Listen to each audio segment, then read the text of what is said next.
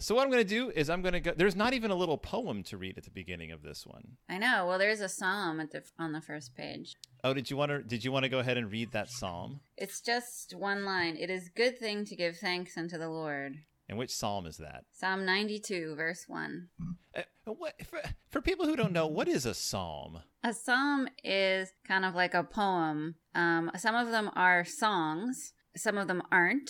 They're like short little poem prayers to God. Yeah. Often sung.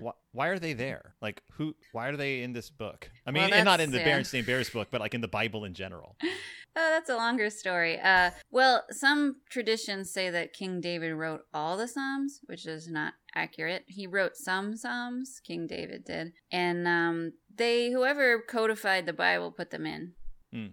That's just the answer. I mean, they're in the Old Testament, so it's from the Jewish tradition. And when they codified the Bible, it took lots and lots of councils and meetings to choose what book went where and all that stuff. So yeah, that's a short answer to a very long. That's long the short story. answer. I don't know what it has to do with this book though, because there's a lot more than just giving thanks going on in this story. Right, because the Psalms are usually divided into themes. So there's Psalms of Thanksgiving, there's Psalms of Lament, like, why are you doing this to me, God? You suck. There's a bunch of those. Help, help, I'm being murdered. That's another Psalm. Why didn't we get that Psalm in Halloween? That would have been perfect. It's they dash our children against the rocks. Oh, that one. That's the one that people always pull out when they're like, ha, gotcha, Bible people. Look how mean the Bible really is. And they always throw that one out there. That's accurate. That's one of them gotcha quotes. Mm-hmm. And I'm like, I mean, the Bible never said it was all touchy-feely. Never, nope. Yeah, they never published it with a label on the front that said, this is a super nice book all the time. It's like the overall, even in all the midst of the bad, the overall message is that you should love each other with a lot of nasty things in there. But I mean, you can't fault the Bible or any of the writers or people who assembled it for the fact that it doesn't shy away from the ugly stuff. Like, that's just being honest. Like, life it reflects life. People are mean, so it exists. Well, fortunately in this book, no babies are dashed against the stones. Yeah, there was a baby at the end. I was like, there's a baby bear? That was the most shocking reveal to me.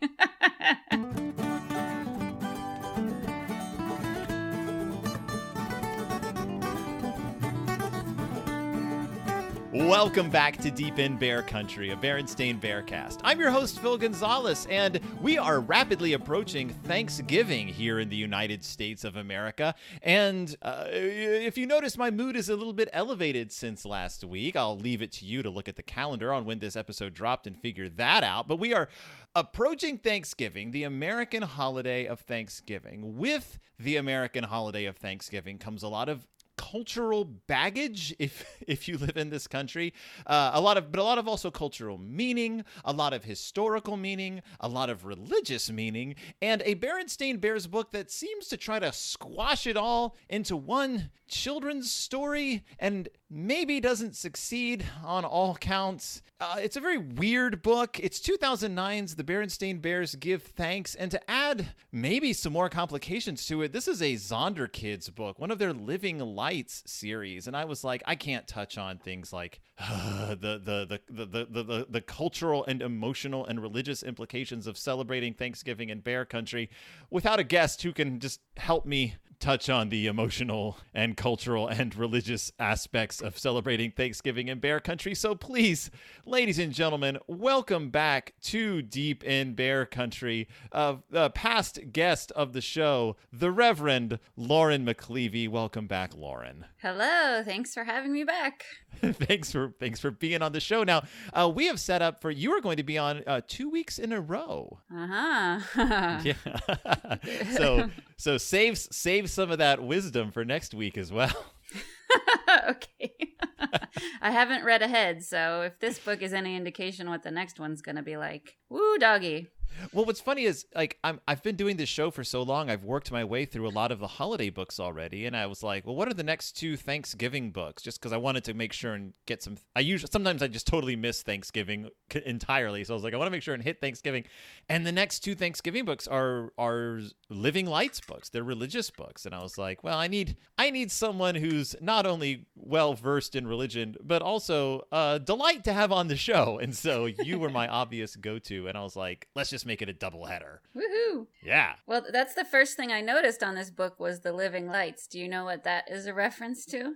What is living like? Oh, you mean like religiously? Yeah. Tell me. Do tell. It's from Matthew chapter 5, verse 14 and 16. Mm-hmm. Jesus says, "You are the light of the world. A city built on a hill cannot be hidden. No one, after lighting a lamp, puts it under a bushel basket, but on the lampstand, and it gives light to all in the house. In the same way, let your light shine before others, so that they may see your good works and give glory to your Father in heaven."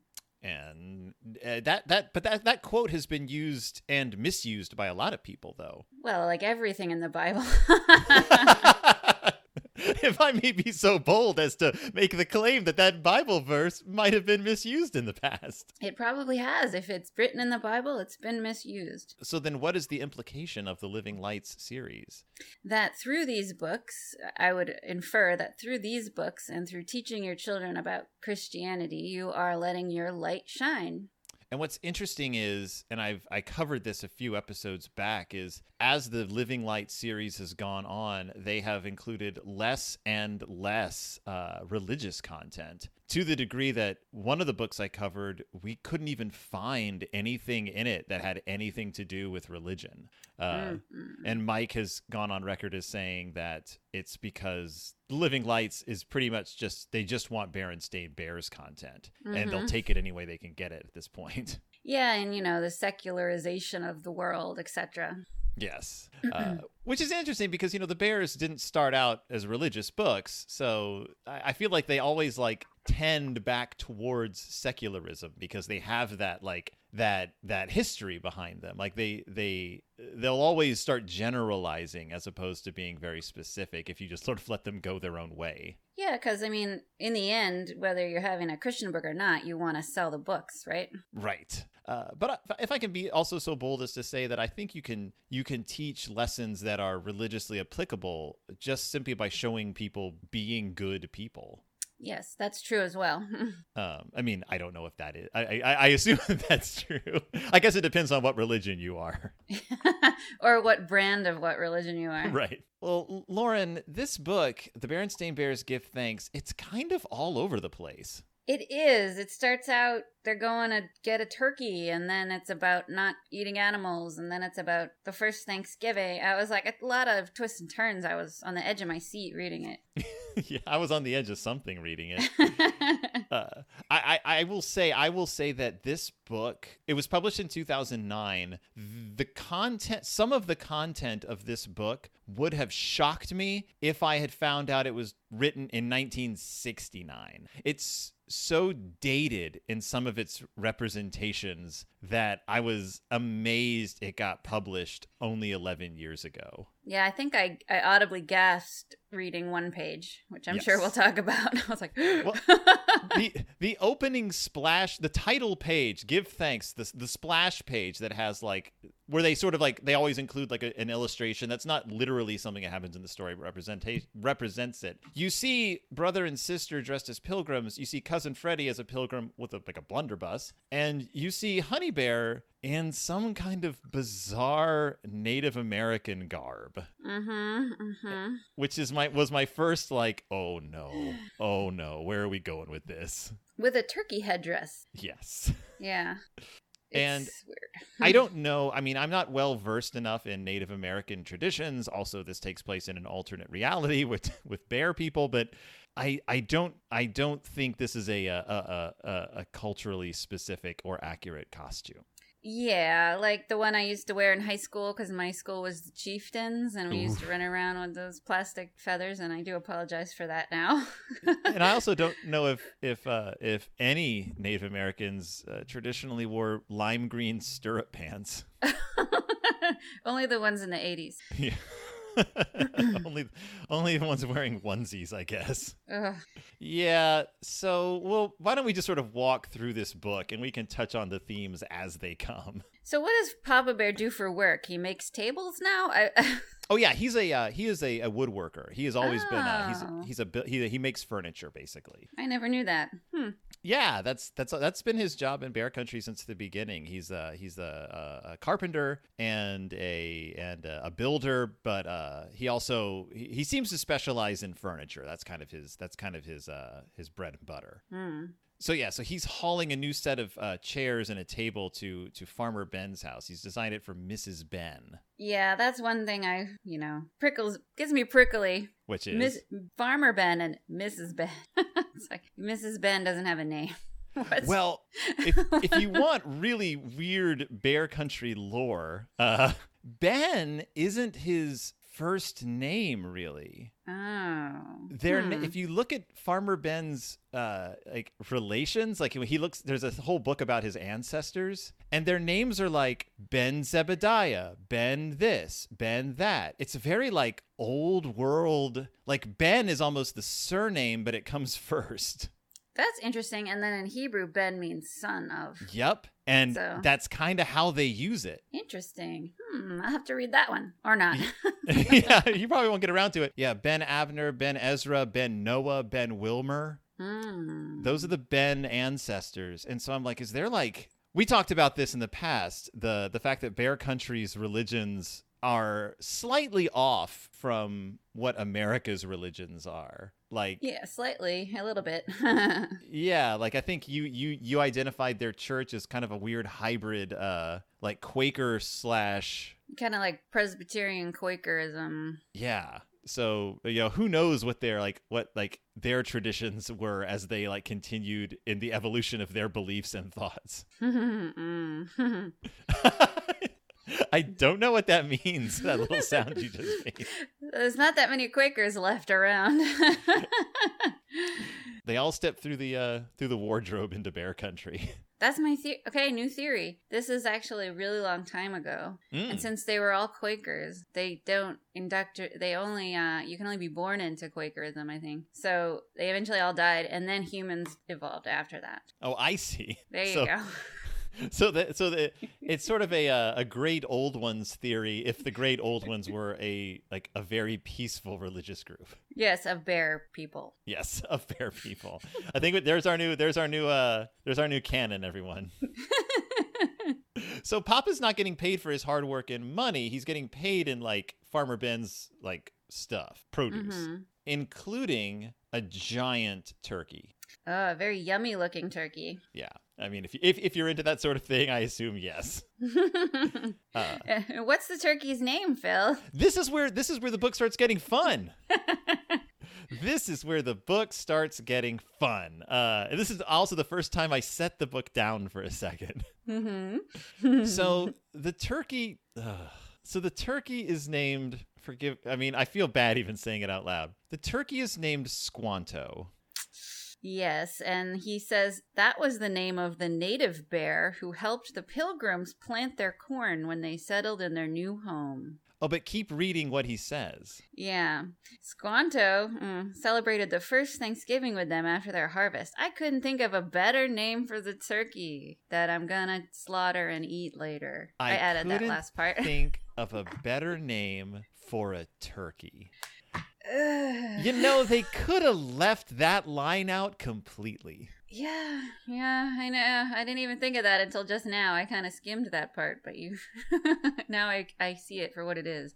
So Squanto was historically a real person with a very, very, very complicated backstory and very complicated relationship with the people who came to be known as the Pilgrims. His story was one of like tragedy and heartbreak and as you know, with any of the indigenous people living here, and he's typically reduced to a storybook character in our education system, and this book does nothing to rectify that. Yeah, kind of like, what? Sacagawea. Oh, yeah, she was this little girl who helped them. It's like, okay. Yep, more than happy to help. Yeah, sure. No coercion at all. Yeah. Also, Squanto was not his actual name. He was a member of the Patuxent tribe. His real name was, I believe, Tisquantum is how it may be how it was pronounced.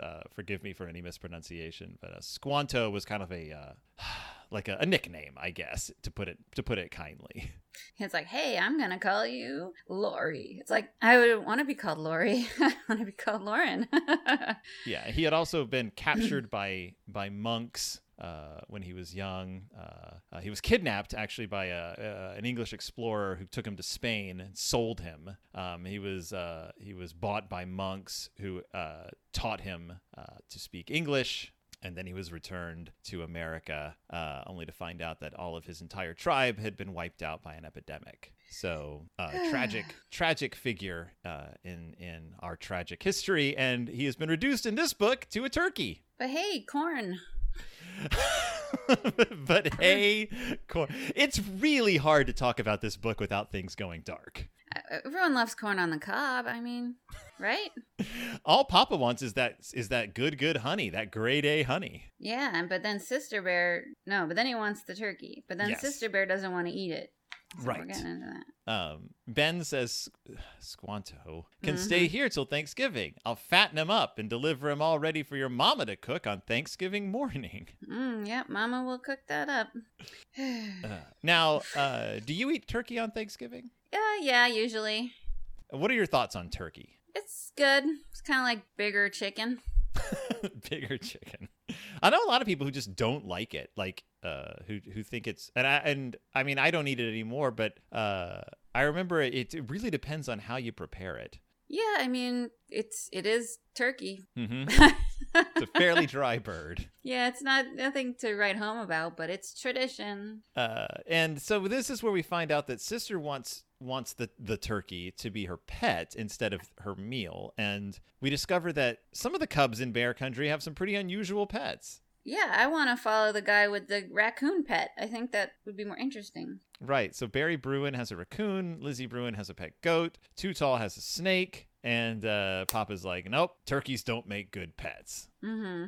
They just make good Which dinners. might be true, but also I do know people who who have like chickens and ducks as like in their yard, like they're like city fowl people. And My neighbor has chickens, and she doesn't pen them up. So one was on my porch the other day. I was like, "Hello, chicken. What are you doing here?" Was it fun to see though? It was interesting for my 2-year-old. He was like, "A chicken." Yeah, we get a lot of chickens and other fowl in the city, and I do know that a couple of people have a turkey that they keep around, and so I guess like if you raise them and you socialize them, I guess they can be like if not a pet, then at least like a non-bothersome companion animal. True. And then you can get eggs Can you? from chickens. Yeah. But can you eat turkey eggs? Probably. I never even thought about that. I haven't thought about it either. I mean, you can eat quail eggs. Yeah, well, I guess Yeah. they are. I just looked it up. They're totally edible. Oh well, you just get a thicker egg. Well, go for it, I guess. So Sister's really worried that they're gonna have to eat this turkey, and Mama's like, "I'll talk to your dad. We'll see what we can do." And In the meantime. yeah, and then Mama decides to distract Sister from her worries by suggesting they put on a play on Thanksgiving morning. And this is where things start going, I don't want to say completely downhill, but fairly downhill. It's the typical American story of Thanksgiving play, except for Yes. the one in Addams Family. Right. It's the the one that we do every year. We used to do it at church, and the littlest kid got to dress up as the turkey, and it was, as we say, it was terminally cute, if not very accurate or sensitive. Right. Like Christmas pageants, not very accurate or sensitive things either, but cute. But at least Christmas pageants have like, I don't know, there's something that's a little less maybe like culturally aggressive and harmful to some of the people being portrayed in Christmas pageants. That's true. Yeah, that's true. I mean, unless you're a magi, I guess, and you feel like you're being misrepresented. An astrologer, maybe you're like, that's not how it works. They were Zoroastrians.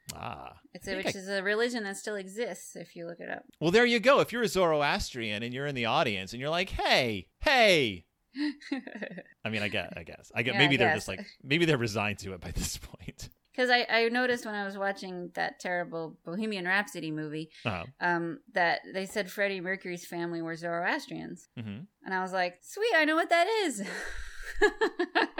Did the movie then go into a lot of detail about what Zoroastrians are? No, they just threw it off. They mentioned it quickly.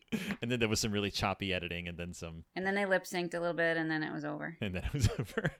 How did that movie end up becoming like the critical darling? I know, Rocket Man was a lot better. That's what I've heard. Yeah. Oh, well. Still nothing great, but better. Now we've got that David Bowie movie coming out that's not going to have any David Bowie music in it. What? Yeah, apparently they couldn't get the rights to the music. All right, sure. Yep. So we're kind of skating around this, but one thing that came up last night when I was reading this was that the indigenous peoples are referred to the entire book as native bears. Mm-hmm. As opposed to native bear countryans or native, So I assume that this is their like we've called them a lot of things in the past, and now we've settled on native bears. I mean, that's at least better than some other things. Yes, and at least it doesn't apply, like it doesn't label them with the name of the country they didn't want to have. That's true, yeah. Like they are native to the area and they are bears, so I guess that's at least somewhat accurate. And we know that bear country has had a native population because when the Berenstain Bears go to camp, the kids go to a summer camp that is awkwardly native themed, all with no actual like indigenous people on staff, but they learn a bunch of legends, and that was our first experience knowing that we know that there were people here before the bears came across from Europe. So yeah, that's like when I went to Christian camp in the 90s and we had a sweat lodge. Oh boy, looking back, just not like a great thing. Yeah, I was like, I liked it at the time. I was like, oh, this is so cool. And now I look back and think, wow. That is a heck of a thing to have kids do, though. Well, we were in high school, so like not as dangerous, but probably not the best thing to do. But even in high school, it's just like, it's a little grittier than a lot of camps will go for. I liked it, but I definitely wouldn't do it again unless I was, with some indigenous folks, right? Working together on a project or something like that. It's like when people at my church say, like, let's have a Seder for Maundy Thursday or something, and I'm like, we're not Jewish, so no, we're not doing that. If we get the local rabbi to come do it with us, then maybe. Yeah, we had that experience at a block party here where because Alana is Jewish and so is Mitzi, and we were at a block party, and one of the neighbors, we had the chips out and the dip and everything, and then the neighbor who was hosting it just launched into some bitter herbs. Just launched into a Jewish prayer, but in English. And we were like, huh? And come to find out later, she was part of one of those movements, one of those we're not Jewish, but we're going to use all your stuff movements. I don't even know what they're called. It was very uncomfortable. Well, when you insert Jesus into the Torah in the Old Testament, it's called supersessionism. Uh-huh. So maybe something like that. Like I heard a priest in my denomination say, when our Lord Jesus Christ came to us as Moses and gave us the 10 Commandments. And I said, that's not right. That's actually against like policy that we have as my church politic has a policy of no supersessionism. Wow. I was just like, do I have to report this guy? I kind of just shrugged it off, but I was like, that was a weird sentence I just heard in a church. I don't think I've ever even heard that one. I mean, I've heard people dance around that a lot. And of course, I've heard plenty of like everything in the Old Testament is, prophesying the coming of Jesus. But I never heard anyone say that was just Jesus. Yeah, that's like a supersessionism. Wow. Wow. Super duper supersessionism. Well, Mama Bear decides that Sister's going to do this play, and if Sister's going to do this play, Mama's going to sew costumes for it. Of course, she can whip up, 6 costumes in a day? Yeah. No problem. And cook Thanksgiving dinner? On an old sewing machine, an old, pedal-powered sewing machine. Mama's the unsung hero of Bear Country. Is she, though? Because she does make these costumes. True. I mean, in that she gets a lot done. She gets yes. a lot done. Mama does. So we also get to see Sister Bear's writing prowess, because Sister Bear pens the script and Brother Bear just copies it down for her. It's okay. I mean, I'm happy that Brother's sure, I'll just be your copyist. He's a scribe. That's a big biblical tradition too. Scribes. That's the word I was looking for. I couldn't think of it. Oh, maybe there's deeper meaning to this story than we knew. Probably not. Maybe he's going to be doodling hilarious cartoons in the margins. Or maybe he'll mess up a vowel and then it changes the meaning of the word. And for generations, everyone is going to wonder what he really meant. No, brother, no. Entire offshoots of the religions will be built around this mistake.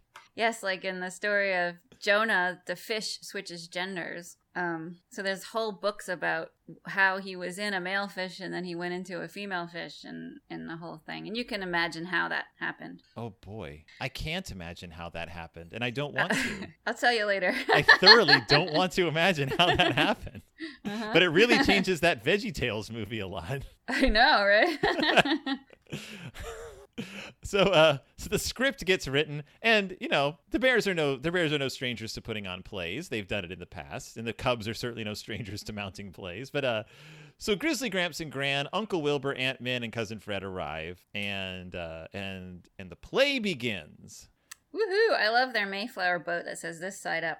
They make the Mayflower out of a cardboard box. They make sails.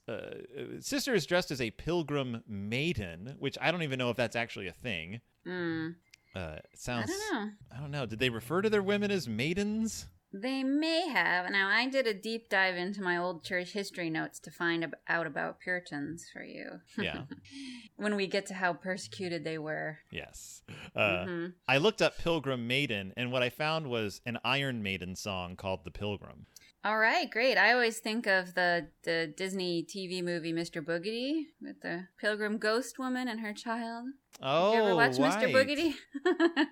Mr. Boogedy. Yeah. There was also Bride of Boogedy, if I remember correctly. Oh yes, the quality dropped a lot between the two films. And apparently there is a Japanese manga called Pilgrim Maiden, the cover of which features an anime woman dressed in religious garb holding a gun with a cross on it, like a religious cross, and her clothes are getting shredded off of her. Of course and they are. And she has a rosary around one arm, it looks like.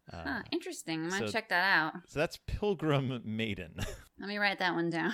The genres are comedy, fantasy, romance, harem, and supernatural. That's a lot. I like action mangas better than romance ones, but oh, this looks like it has action and pilgrims. So so this is where we get to the play, and this is where things really start getting simplified in the way that children, of course, are taught it, but also simplified in a way that's not exactly helpful when trying to parse American history. Yeah, my husband has a long relative, obviously, that was on the Mayflower. Oh, yeah? Yeah, and they were not Pilgrim. They were not Puritans, because the Puritans came from England, but so did, actually they came from the Netherlands, but they also, along with them, came plenty of other brands of Christianity as opportunists. Like, there were lots of Anglicans that came over as well as the Puritans. So it wasn't just the Puritans, but we kind of romanticize it, that they were persecuted. And they weren't particularly persecuted. They were made fun of a lot because they didn't like theater and actors. They thought that was against God's way or whatever. So they got made fun of a lot in plays and in media of the time. And that's where we get the idea that they only wear black and they're very dour people, which is not necessarily true. I have a note in my church history notes that they drank copious amounts of rum and had many, many children. So they weren't super dour and lifeless, I guess. Well, what I remember always was that also they didn't wear much black because black material was very expensive, and dyeing something black was a struggle because you had to use a lot of different dyes for it. So their clothes were actually far more colorful than we give them credit for. But again, probably related to that theater tradition of portraying them as mopey sticks in the mud. Right, yeah. And I know that they would not have worn red because they had heavy roots in Calvinism, and that was a big point for Calvinists, no red. So and no buckle hats either. That was another thing. Yeah, I mean those are stylish, but I guess. So already because Brother says like they wanted to worship God in the way they believed was right, but the rulers of the old country would not let them do this. So they decided to leave their home and seek new land where they could worship in freedom. That's not 100% true. The thing was, I'll give you the brief story of the Reformation. Yes. Very brief. So everybody was Roman Catholic or Eastern Orthodox. That was how it was. Then Martin Luther started his Reformation on the continent. Then in England, King Henry VIII started the Reformation in England, which was a different but parallel Reformation to Luther. Mm-hmm.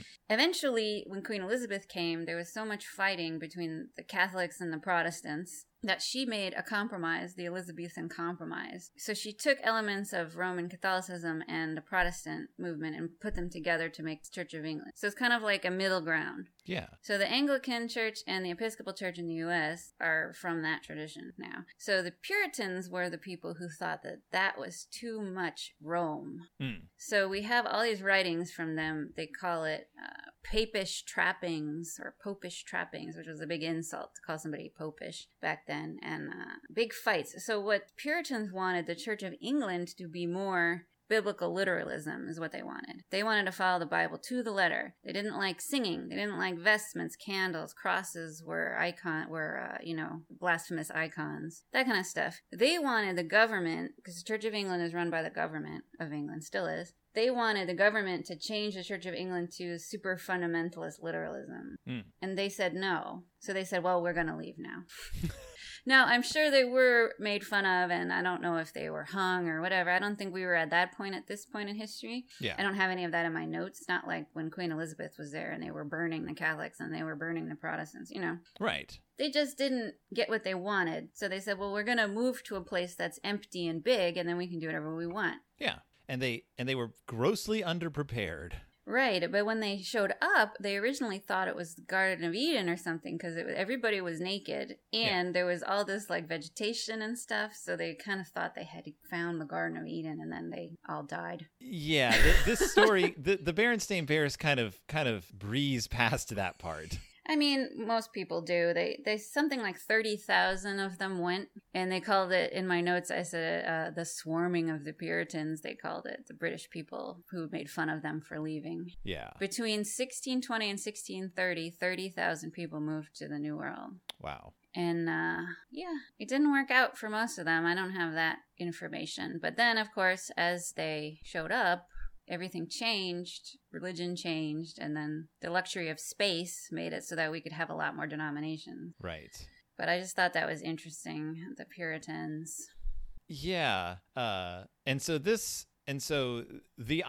we have this American tradition that we want to fit all these people from Europe into this category of like, well, they helped, quote unquote, found the nation. And so they had to have been idealistic rebels. They had to have been people who were fighting for their own freedom. Like we always want to frame it that way, especially if we are the rulers of the nation and these are our ancestors. So this and so it's children. That's how I was taught it. Like the Pilgrims were these morally upright people who were being persecuted, and they were driven out of their countries, and they fled to America, where the friendly natives helped them grow corn, and then they became best friends, and it was all peaceful for forevermore, and that's why we're all good friends now.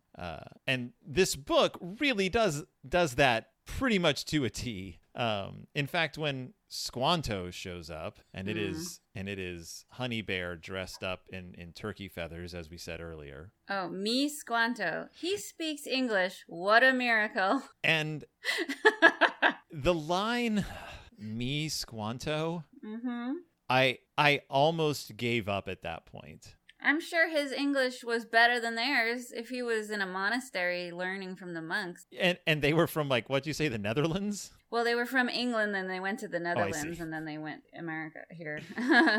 He was, yeah, like, we don't have any recordings of him speaking, but chances are he was just conversing with them very well. Yeah. He was not Tarzan as this seems, because it's that portrayal that, like, this was a guy who had, like, against his will and violently been shown the world. Like, he has been all over the place. He is more worldly than these people who just arrived on the continent. But we still insist on portraying him and, his relations and his people as quote unquote primitive when compared to the pilgrims. So Honey Bear is playing him, and she's also crawling and speaking in broken English. How old is Honey Bear at this point? She's like 2. 2? So she can walk. My 2-year-old walks. Yeah. Well, she's even shown walking in the opening page. So oh yeah. I assume that. So in the first time you see her as this character, you see her only in shadow. Like, who's a comin'? And then, of course, they say he speaks English. What a miracle. And I'm like, it's not a miracle. He was kidnapped and forced to, like, we know this. This guy has a history. This reminds me of St. Patrick. Do you know the real St. Patrick story? Please enlighten us. St. Patrick was an English lad. He lived in what is England now. What was then, I don't know, Anglia, something like that. He was kidnapped and made a slave in Ireland. So he was sold into slavery in Ireland as a child. And he escaped slavery, went back to England, became a priest, and the bishop said, "Oh good, since you know all about Ireland, I'm going to send you over there to convert those heathens." So he did, and that's the story of St. Patrick. But we always kind of leave that part out. Yeah. Like, oh yeah, he came from England and he converted all the Irish who didn't really want to be converted. That's another story, but whatever. We won't get into forced conversions. I hate that. But I was like, he was a slave, and then the bishop says, "Go back to the people who enslaved you and convert them now." I can't imagine how he felt about that. Yeah. It's like, I can't imagine how Squanto or Te Squantum felt about that. Yeah. He did step in, though. Like, he's the real Christian person, Christian value person in the story. He didn't have to help these people live. Right. But he did. And what did he get for his troubles, right? And we know we do know a lot about his life. Like, I do know that there's also been movies made about the guy. I believe that one of them was called Squanto, A Warrior's Tale, and got mentioned several times on Mystery Science Theater 3000. That means it's good, right? It was a Disney film, so you know it's accurate.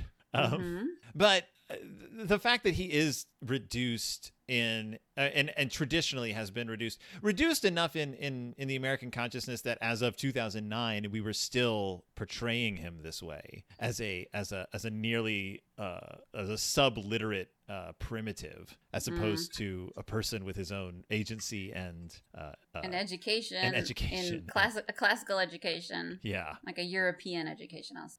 That I think it's just telling, and that again 2009. So it says without him they would have starved, which is true, but it doesn't mention that they already had starved. Yeah, I don't even know what percentage of people died that came over. I think it's a lot, more than 50%. Yeah. But then they grow all their food and they have Thanksgiving feast. It says Squanto came to the feast too. But traditionally, like, I think there was more than one Thanksgiving feast. And I do want to take this time though to ask you about the very concept of Thanksgiving. Like, religiously, that's a Thanksgiving. Like, what does that mean when someone says we're going to observe a Thanksgiving? Well, the word Eucharist, which is what we use to describe having the bread and wine at church, the Eucharist means Thanksgiving. It's an old word. We love our old vocabulary in the Episcopal Church. Yeah. I could write a dictionary of strange old words that we use. But Eucharist means Thanksgiving. So the act of our worship is giving thanks to God for the gift of life, basically. So what we talk about is that God created us in God's image and gave us agency and gave us the land, the earth to care for. We're here to care for the earth. It's not ours, it's God's. And we give thanks to God for all the good things that God gave us in life. And we don't ascribe, my church does not ascribe to the idea that God gives us bad things. The bad things in life, I say, are the cause of people most of the time. So that's what Thanksgiving really means. It's just like appreciating the life that you have, and knowing that it's a gift and we should celebrate it and not waste it. And it's interesting because it wasn't until I was an adult that I had it pointed out to me that the very act of Thanksgiving, we have these 3 holidays in America that come one after the other. We have, it's the Halloween, Thanksgiving, Christmas trifecta that sort of form the culturally, what we call in America, the holiday season. And there's, of course, some other faiths and traditions that have their holidays in there too, but those are the big 3 culturally. And it was pointed out to me as an adult that Thanksgiving is actually the one that's actually kind of the most religious for people, for a lot of just like secularly religiously, because the very act of Thanksgiving is a religious act. If you're not thanking a specific person for something, you are most likely thanking God. Like a general act of, oh, thanks. Like, just who are you thanking? It's something larger than yourself. It is an entity or a consciousness that is outside of you, who has blessed you with this good fortune, and that really I don't know, it really sank into me that we tend to frame Thanksgiving, American Thanksgiving, as this sort of observation of the Pilgrims' triumph over whatever, when at its heart it's a simple act of thanks, of Thanksgiving, I guess, of appreciating life and what you have, which is why it's a family-based holiday. Oh, it's so sad that you're not going to see your family, or especially now, I'm not seeing anyone for Thanksgiving. We're hiding because they're having a road race that day with 300 people running in a 5K or something. For some reason, I imagine I imagine a bunch of like drag racers, like. Oh, that would be interesting. I'm thinking of RuPaul's Drag Race. You're thinking of Cars, right? I was thinking wacky races. Oh, I would like a drag queen drag race, turkey trot, 5K. That would be then you wouldn't hide from it. No, well, I'd go on the roof and look. Yeah. But I mean, the idea of giving thanks is a good thing. In theory, we should do that every day, as I tell my parishioners, especially in this, pandemic time and where everything is so uncertain. It's like, try to focus on something positive at least once a day so you won't go nuts. Instead of doing this traditional story of the pilgrims, the kind native comes and helps the pilgrims and they all shared a meal because they were so persecuted they moved from England, maybe we could actually still celebrate the pilgrims' victory. Just reframe it a little bit, like they came to this land because they wanted freedom, which is true. They wanted to do what they wanted, and they suffered a lot of hardships, and they made it through, and now we're here. It's like, okay, that's great. We don't have to add like this persecution and we were best friends with the indigenous people when we weren't. It's like, we just leave all that out, or just leave pilgrims out altogether. I wonder about that. Like, I think that Thanksgiving is still something you can celebrate at this time of year without having to mix in weird American history. Like, I don't think it has to be a patriotic celebration of anything. I think it's a good idea to slow down in the middle of winter and take stock of the good things in your life. Yeah, because I think the reason it's in November is because it's after harvest time. For farming communities. So you're giving thanks that you had a good harvest, and then they kind of rolled that in with the pilgrims. Right. Because, Canada has Thanksgiving on a different day, sometime in October, I think, right? And I don't think they're talking about Plymouth Plantation. It'd be weird. It would be strange if they did. That would be weird. Or Plymouth Rock, which is very small. Skip Plymouth Rock. Go to Plymouth Plantation. Well, it's interesting because like you said, like other countries and cultures have Thanksgiving, like that's a thing. It's a Thanksgiving for the harvest. Yeah, it's the end of the harvest festival, or harvest festival or something. Yeah, let's shift in that direction. It sounds good to me as the lone religious person in my family. I'm happy to not have all the fakey religious stuff thrown in there. Well, disingenuously. Well, I know someone who is happy to have all the fake religious stuff thrown in there, and he is a turkey, and his name is Squanto, unfortunately. Oh no, because he doesn't get to be eaten. He gets to live. He does. In the yard. At his forever home at the Bears house. They decide to adopt Squanto as a giant pet. And one thing that Alana said when we were reading this last night was she was like, so wait, Papa didn't really get paid for making the furniture. He got paid in produce, but then he ended up with a turkey that now they have to take care of forever. Yeah, Papa's not a shrewd businessman. So it was a net loss on their part. But if you look at the drawing of Squanto at the end, he has the smuggest look on his face. Yeah. Like, haha, suckers. I am just going to strut and peck and... And you have to clean up my poop and feed me. I'm a giant... Like a cat. He's like a cat that way. And I work in a, well, I don't so much right now, but in an office in a building that is surrounded by wild turkeys. Oh, man. And they're mean. There were times when I would pull up into the parking lot and there'd be like 15 giant turkeys just there. And I would just sit in my car until they moved on because they are huge and they are intimidating and they are aggressive. Mm-hmm. Yeah, I'm from Massachusetts originally, and that state bird is the turkey, right? Mm-hmm. And you're not allowed to bother them because they're endangered, I guess. So they rule. They do not. I do not think they are endangered in Minnesota. They are quite populous and they are everywhere. I might have made that up. It might just be that we like them because it's Massachusetts and the Pilgrims and, yada, yada, yada. So they don't kill the bird. They don't eat the turkey. Instead, they kill a fish. Sure, okay. And eat it. Because I don't know how a fish is going to feed 1, 2, 3, 4, 5, 6, 7, 8, 9, 10, at least 10 bears. It's a big fish. Yeah. I guess they have a lot of other things. They have ice cream on the table, too. Yeah, they better eat that first, I guess, because... And edamame. Do they have edamame? Oh, it looks like that. Kind of looks like edamame. Wow. I'm impressed. I want that for Thanksgiving.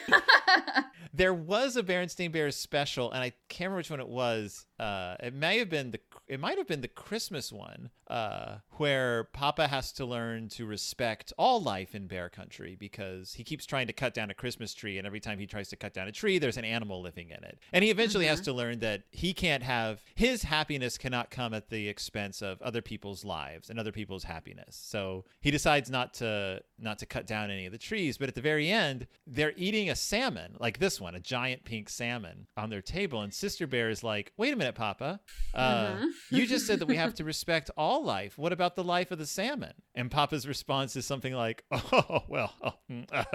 anyway, and then the special ends, and it's great. Go ask your mother.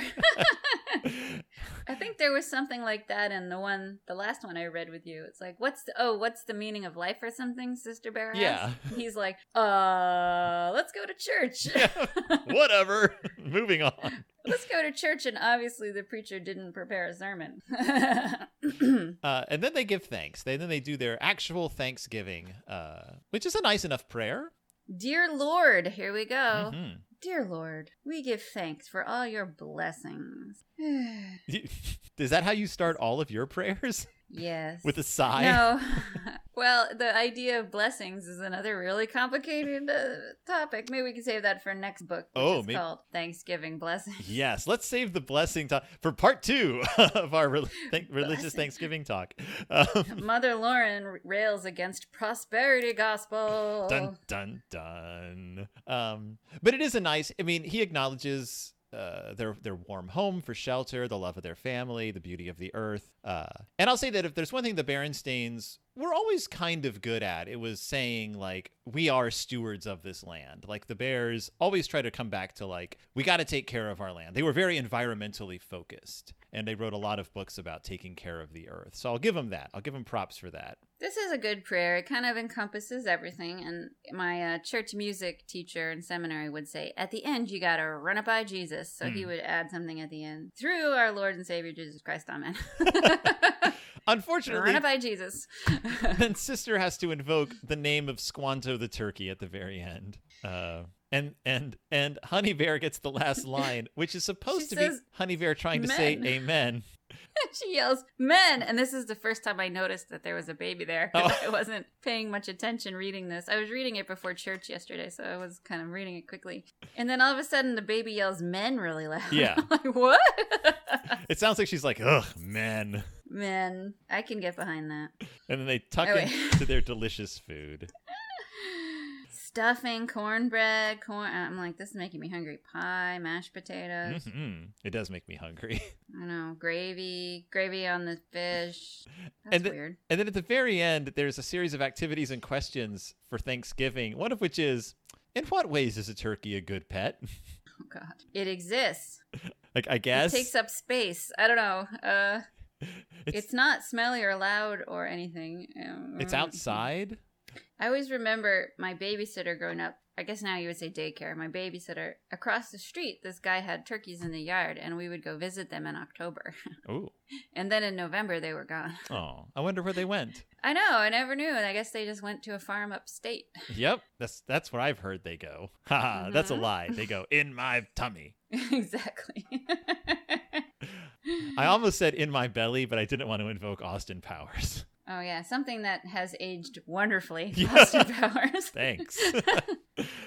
Speaking of things from the early 2000s that we could probably do without. I mean, I'll always have a place in my heart for it because I was in college and, at the time when it came out, and it was hilarious. The first Austin Powers, when it was announced, when it first hit, the ads hit, I was in college, and I was in a play. I was in How to Succeed in Business Without Really Trying. And there was a moment in the play where I'm supposed to pick up a photograph and look at it. And someone had replaced the picture in the frame with a picture of Austin Powers, like as a joke. And I didn't know what it was because I hadn't seen any ads for it. I was in college. And I almost broke character on stage because we forget just how unusual he looked the first time we ever saw him. Oh, stage pranks. When I was in Jesus Christ Superstar, we gave the apostles prune juice. Oh, no. During that scene. I mean, prune juice isn't bad. But it was a shock. And then as they came off stage, I gave them all a blow pop. Aw. As a treat. Wait, what were you in Jesus Christ Superstar? Leper number 1. Ooh. / stage manager. Get on stage. We need more lepers. It was high school. Jesus needs more lepers. I was the number 1 leper. Ooh. If you needed a good leper, come to me. Were you see my eyes I can barely see, or see my hands, or see my tongue I can hardly talk, or see my eyes? Yeah. Oh boy. Mm-hmm. Yeah. That was my one line. Nice. And my teacher said, "Why did your microphone work and no one else's did?" I said, "We didn't have microphones." I just took voice lessons. It's always good for a leper. Yeah, so I can cry out loudly. Wow, good. Well, you are going to be joining me next week for, as you said, the Berenstain Bears Thanksgiving blessings. And it came with stickers, so my son will be very happy. So we will summarize everything we've learned then. But Lauren, thank you for joining me this week. Thank you for having me. It's my pleasure. And if our listeners want to find out anything else about you, is there any place they can go? Well, I do have a website that I have not updated in like a year. Oh, boy. Yeah, well, it's therevlauren.com. Nice. Or if you Google St. Stephen's Episcopal Church in Port Washington, New York, that's where I currently am, so you can find me there. And are any of your sermons still online? Yes, all of our services are actually recorded now on Zoom, so you can watch the whole service on the St. Stephen's Episcopal Church website YouTube page. And I am not just saying this. I do listen to your pieces, your services. Oh, thank you. And I find your work very inspirational and very charming and very, very listenable. Oh, thanks. It's my musician has taught himself over the summer how to collect parts and edit music together. So it's our actual choir singing, and he does all the mixing. It's amazing. That's so great. So we learned how to pivot quick in the pandemic. You got to, just like the Pilgrims. They learned to pivot.